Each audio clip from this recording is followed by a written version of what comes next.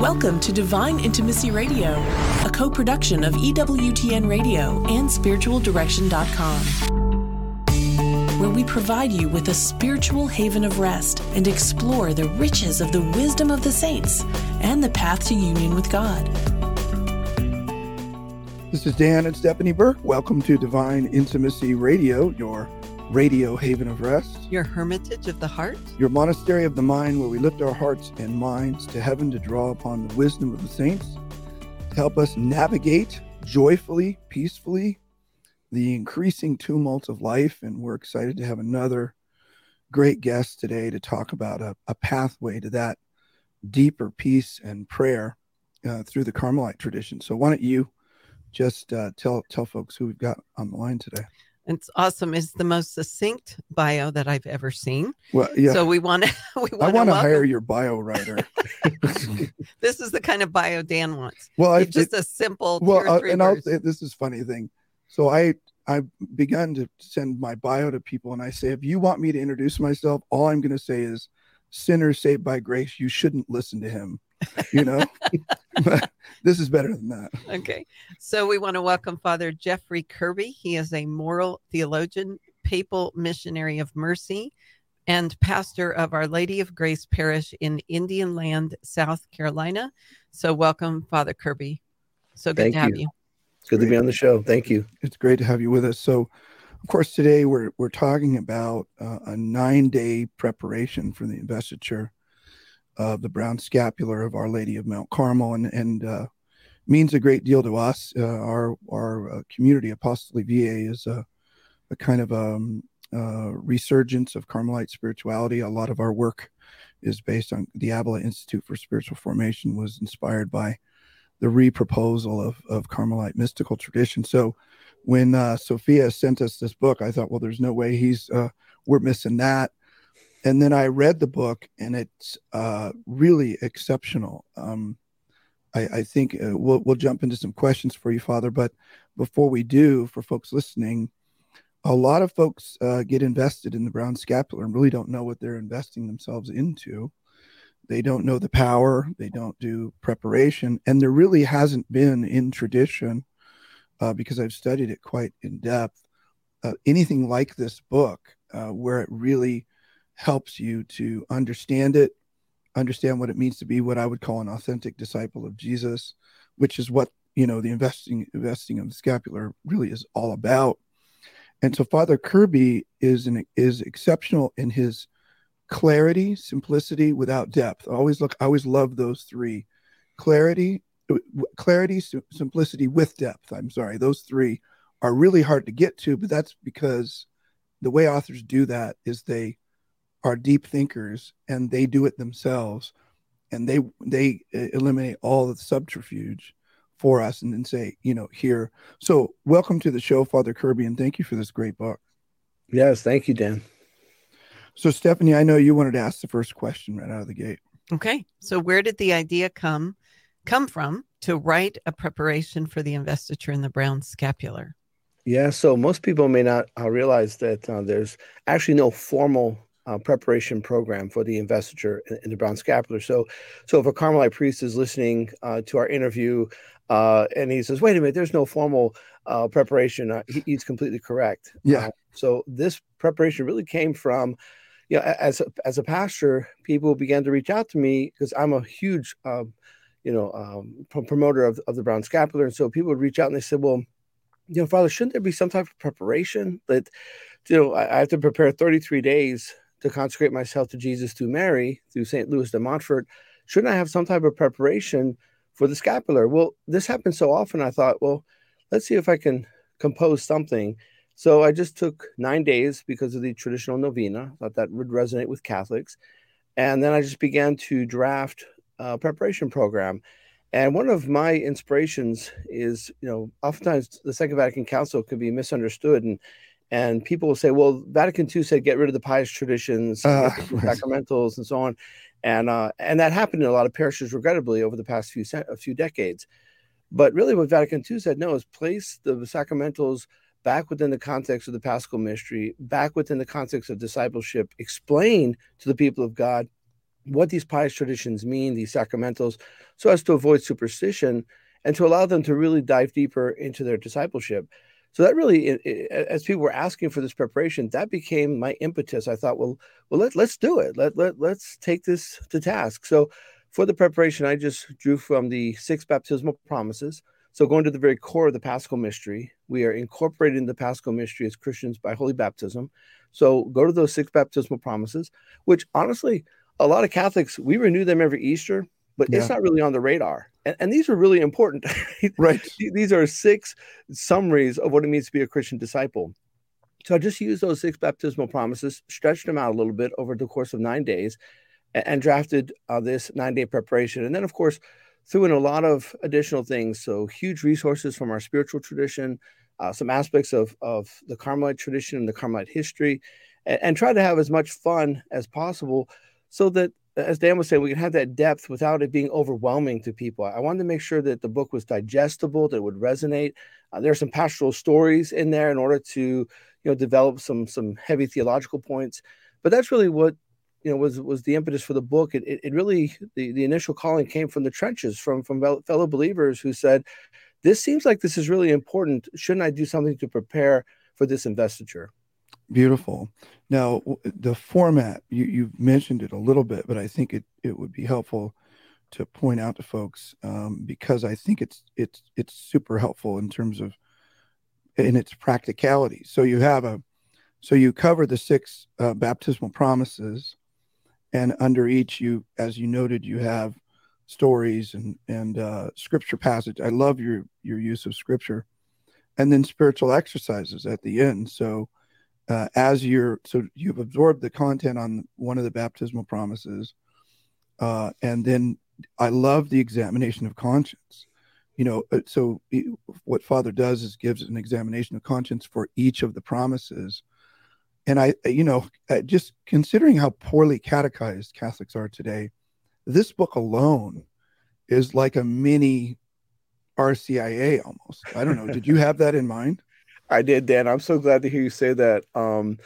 I think behind the scenes in composing this preparation, my idea was a kind of crash course in discipleship, a mini RCIA, and so I'm glad that you saw that, and I hope that those who use the book see it as well. That yes, this is about preparing for investiture in the Brown Scapular, but it's also that deepening in discipleship to really fan into flame the graces we have received to understand what it means to be a Christian. Yeah. Go ahead. I'm sorry. Yeah. No, I'm just really happy to hear that. I remember years and years ago when I was in Catholic education and talking to my pastor boss at that time. And we were discussing kind of the case, the state, of the parish and the parents and everything that was, it was a little bit like trying to shove new wine into old wineskins. And, every time you kind of spoke about truth, everything would get in a bit of an uproar because, boy, that's really uncomfortable if you've never heard it. And, he said something to me that I think was so powerful. And he said, Stephanie, we've lost generations to poor catechesis, generations. So I love hearing that this is this little mini catechesis, this mini RCIA for those of us who may be enrolled in the scapular, but what we got beforehand was like, you should really do this. Right. Here, do this, Right. and we may have dived in with our hearts, but maybe not truly understanding the significance and the depth of this devotion. So yes, and to realize that the devotion, that the Brown Scapular is a reflection of our discipleship. So the scapular doesn't stand on its own. It's not this distinct thing that's, out somewhere removed from our everyday following of Jesus Christ. I love the scapular for many reasons. One of the things that I particularly enjoy is wearing the scapular is like wearing a small yoke. And it reminds me every day that I'm yoked to Jesus Christ. So even just wearing, over our shoulders with the cords and so on, that, it again reminds our fellow believers of our connection to Jesus Christ, that we are following him. We are yoked with him. We are making this journey, working out our salvation by his grace with him. So I think that when we start putting the scapular and our other pious traditions within the context of discipleship, which was the real call of Vatican II, suddenly these scapulars and these devotions become even more rich and more holistic. So it's not simply why I wear the scapular, but no, I wear the scapular because I'm a Christian. I wear the scapular because it reminds me of my consecration to Jesus Christ. I wear the scapular because it reminds me of God's presence. I think of my parishioners, oftentimes they go out in the midst of the world, and we live in a world now that tells us God doesn't exist, prayer is a joke, and moral truth is not real. That's the gas we breathe. So as believers, we need every help, every ounce of help, every resource possible to help us. And I think the pious traditions of the church are a great place to go back to and begin to retrieve, and in particular, scapular, because we literally wear it on our bodies. And it's that daily reminder in the midst of a secular age that God is real, that he's with us. We're consecrated to him. We seek to follow his most excellent way. Amen. Amen. Well said. You're very clear in your thinking. It's beautiful. And I love it when diocesan priests especially, help their parishioners to dive into the tradition in a deliberate way. I'll say this, so we're talking with Father Jeffrey Kirby, a journey into Mount Carmel, 9-day preparation for investiture in the brown scapular of Our Lady, published by Sophia Institute Press. A lot of priests listen to this show on the terrestrial radio of EWTN when they're preparing for Mass. We know that because they tell us. I'd strongly recommend this for you, priests, for your parish. It's so perfectly written for like a parish. It's not a parish program book, but you could easily, once a year, if you want to catechize a lot of your parishioners into something interesting that might be compelling to them. And that would have a tremendous spiritual impact. Yeah. You could walk them through this, over successive weeks or whatever, homilies or, Wednesday night studies or whatever you do, and get your folks, a bunch of your folks fired up and more deeply understanding the faith in a non-threatening, kind of unusual approach that I think would be super helpful. So when we get back from the break, we're going to continue with Father Kirby, journey to Mount Carmel, and talk to you a little bit more about some of your thinking about the brown scapular and how powerful it is. Stephanie and I have been invested in the scapular for a long time and have studied it in depth and just absolutely love what you've done with this book. So stay with us. We'll be right back after the break.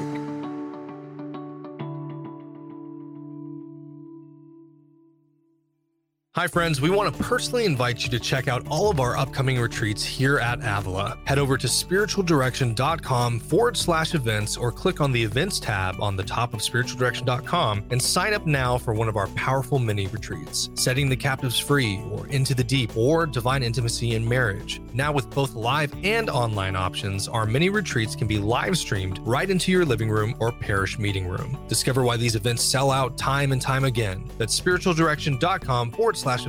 Register today. There is a growing need for well-formed, solid spiritual directors in the church today. The Avila Institute, in collaboration with Heart of Christ Spiritual Direction Program, offers a certificate in spiritual direction for those who feel called to accompany others in their journey towards God. The program is grounded in Ignatian and Carmelite spirituality, based on a Catholic worldview, and draws on the wisdom of the saints with an emphasis on biblical principles in the new evangelization. This program offers both online and on-site classes. Discover more and apply today at avila-institute.org. This is Dan and Stephanie Burke. Welcome back to Divine Intimacy Radio. We're talking with Father Jeffrey Kirby. Yeah, right before the break, you mentioned... I have to say the book name. Oh, okay, sorry. He wrote a great book. He did. That's what we're talking about. Right, called A Journey to Mount Carmel, a 9-day preparation for investiture into the brown scapular of Our Lady. Awesome book. Anyway, you had another comment about. I just wanted to follow up with the comment that you made right before the break about how even pastors could use this with a series of perhaps homilies or Wednesday night studies or whatever. And all of a sudden I was just thinking, wow, wouldn't that be beautiful to do the series, teach your parishioners about it, and then tell them on this date and make it a Marian feast day. On this date, I'm gonna have consecrate everyone. Yeah, we're gonna have scapulars here. I'll consecrate you. We'll do the prayer together. July 16th is the best day. Wow, you could transform your parish. Think about the graces that would fall if a pastor led this. Yeah, awesome stuff. Yeah, really good. So I wanted to talk a little more about the structure. Did you have something else you wanted to? Nope. Let's go. Okay. So we mentioned before the break that there's a reflection on on the 6 baptismal promises, and he has an examination of conscience for each that focuses on that a particular promise, like renouncing sin. So am I aware of the great spiritual consequences of sin? Do I regularly fight against temptations and lies of sin? The other thing I love that you've included in here, Father, is worthy reception, which is an unfortunate omission so often. Why did you include that? Yes, I think it's so important. Like when we speak about, each part of our discipleship, that, one of the highest things that we do as disciples, the highest thing we do is the worship of God. And of course, when we're in a worthy state, that we can receive then Holy Communion.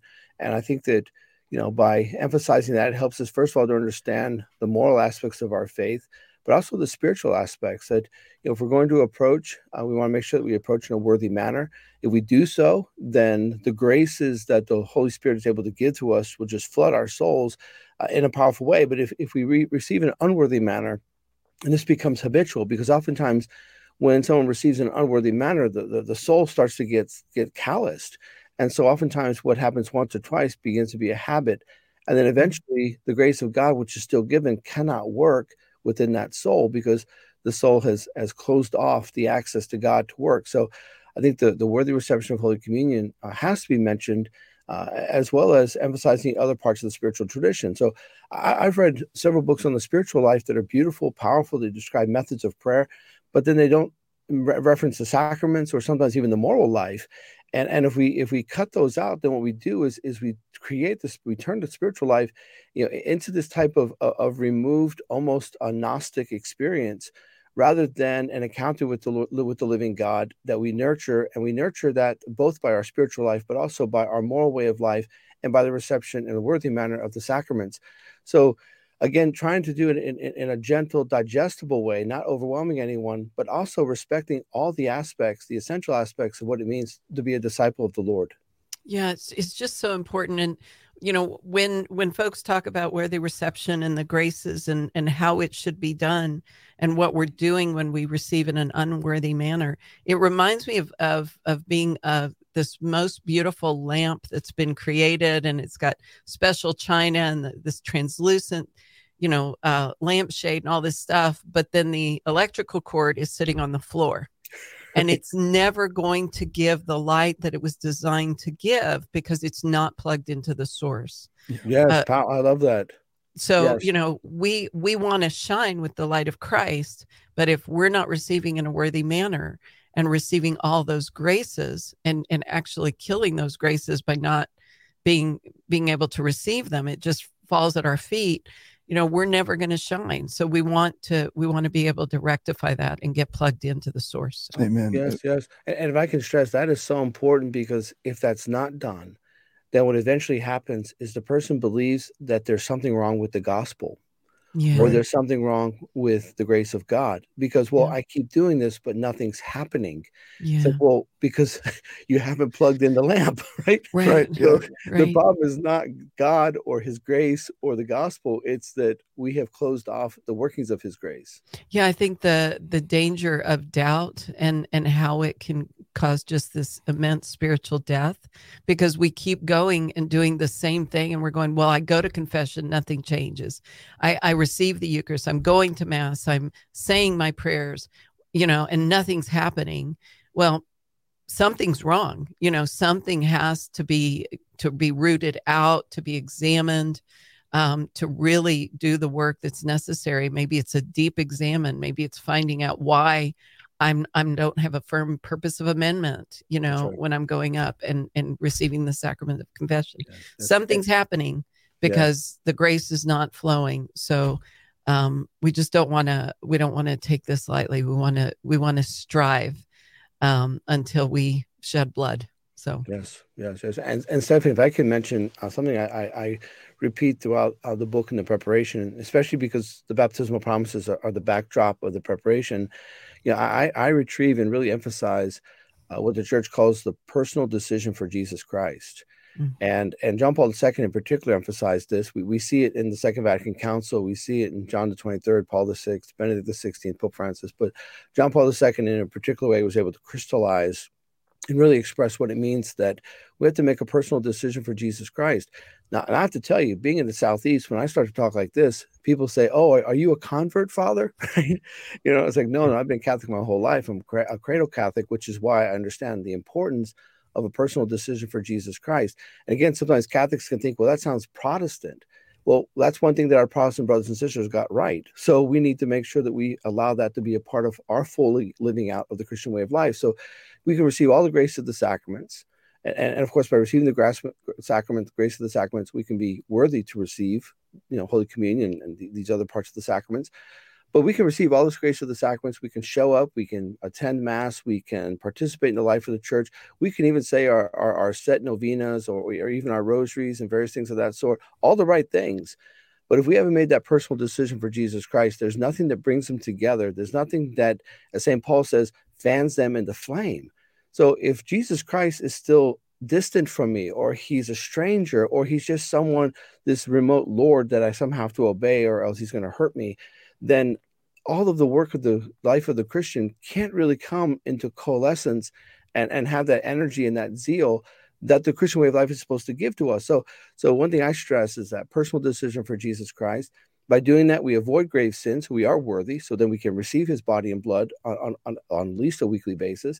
We regularly go to confession. We do pray the rosary and the novenas, but all of it takes on a completely different light, completely different context when I'm doing this, because he's not simply Lord and Savior, but he's friend, companion, confidant. He is me, like my life for Christ. And that personal decision, if we can reclaim that as Catholics, and I don't know historically if that was removed because it was so emphasized by our Protestant brothers and sisters, but I think we have to bring that back in the context. Pope St. John Paul II, he could not have foot stomped more on the importance of the baptized making a personal decision for Jesus Christ. And I think, Stephanie, to your point, that's what brings it all together. Yeah, it's absolutely transformative.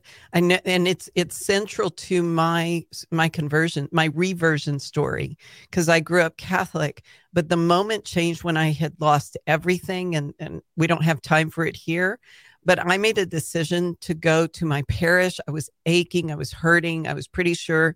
I knew I was in a state of mortal sin. I knew I was wrecking everything around me, and I didn't see a way out of getting out of that. And I went to the parish and I got on my face in front of the tabernacle. And I said, I've heard that you are there. I've been told that you are there. If that's true, take over my life and I will do whatever you ask of me. Wow. It was absolutely transformative. Nothing was ever the same after that. I met Dan Burke after that. I learned how to pray after that. That's for punishment. And here I am on the radio and, talking around the country and doing direction and all this other stuff from that fiat. That was me bringing the alabaster jar of my life and pouring it out at the feet of my Lord. And he received it. He received my yes, and he transformed my life. And he can do that for anyone, but we do have to make a choice. We have to say, I want what you have. I love the scene where the Lord's, with the cripple by the pools. Yeah. In the Bethsaida pools. And in The Chosen, he says, do you want to be healed? Do you want to be healed? We have to say, yes, Lord, I want to be healed. Yes. I want it, and I want it now, because I'm sick and tired of being tired. Yes, I'm sick and tired of being sick, and I'm sick and tired of feeling like I'm dying spiritually. So give me that life-giving water, and I will follow you the rest of my life. So God be praised. Thank you, Father, for what you've said, because we need to hear that from our pastors. It's so necessary. Yes. Amen. Yes. So I want to hit on something again that's really important.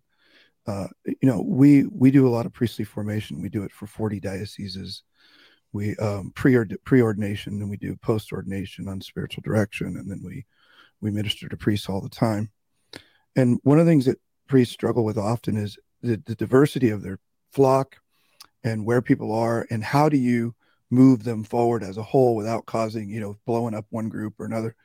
The cool thing about this book, to the pastors listening, is it's sort of a backdoor way of getting at, a little deeper dive on a lot of these doctrines that could really help, because people are interested in another thing, and you're getting them to that thing, which is a brown scapular, but through this reworking on the RCIA kind of work. So I can't emphasize enough how powerful I think this could be for parishes. Let's hit one last question before we head out. So Dan and I have both been invested. Many people out there have been invested. So this question is, can a person be reinvested in the brown scapular, especially if they didn't realize its importance the first time? Yeah, so very, very beautifully, once we're invested in the scapular, even if we didn't fully appreciate or fully understand its power, its spiritual power, once we're invested, Our Lady claims us. So the scapular, is symbolic of Our Lady's mantle, her cloak that covers us. So once we're invested, we are invested for life. Now, with that said, and I want there to be consolation and encouragement by that Our Lady claims us, right? So even if we're, again, not fully aware, or we're not where we should be in terms of our discipleship when we were invested, Our Lady claims us. She covers us with her mantle. With that said, however, it is possible what I describe as a devotional reinvestiture. Yeah. So that someone who maybe was invested in their first Holy Communion, or maybe when they were in high school, or at some point in their discipleship where maybe it didn't mean much, or maybe it meant something, but it's just been a while and they're looking for resources to kind of go a little deeper in their discipleship. I think that this book can be a resource, that reinvestiture and the preparation for that can be a resource to, again, just to fan in the flame, to go deeper, to really draw closer even to the Lord, closer to the Lord Jesus. So we can be devotionally reinvested. And I want to stress it's a devotional practice that once we're invested, Our Lady's got us.